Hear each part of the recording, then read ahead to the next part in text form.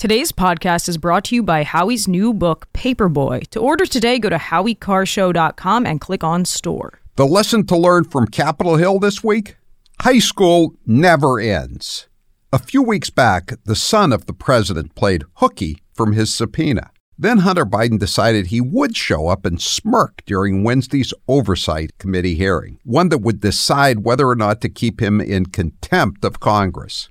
South Carolina Congresswoman Nancy Mace called attention to the privileged puke in the peanut gallery. I think that Hunter Biden should be arrested right here, right now, and go straight to jail. Our nation is founded on the rule of law. Come on. And the premise that the law applies equally to everyone, no matter what your last Point of order, name. Mr. Chairman. Point of order. It doesn't matter who you are. When it was Marjorie Taylor Greene's turn for the mic, Hunter and his henchmen stood up and stormed out. Thank you, Mr. Chairman. Excuse me, Hunter. Apparently you're afraid of my words.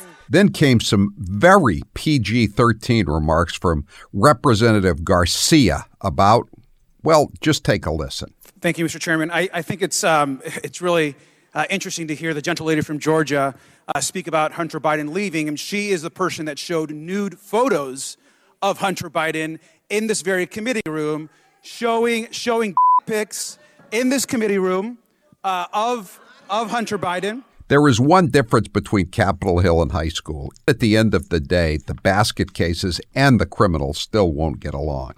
Listen to The Howie Carr Show today at 3 or watch the show live at rumble.com/The Howie Carr Show.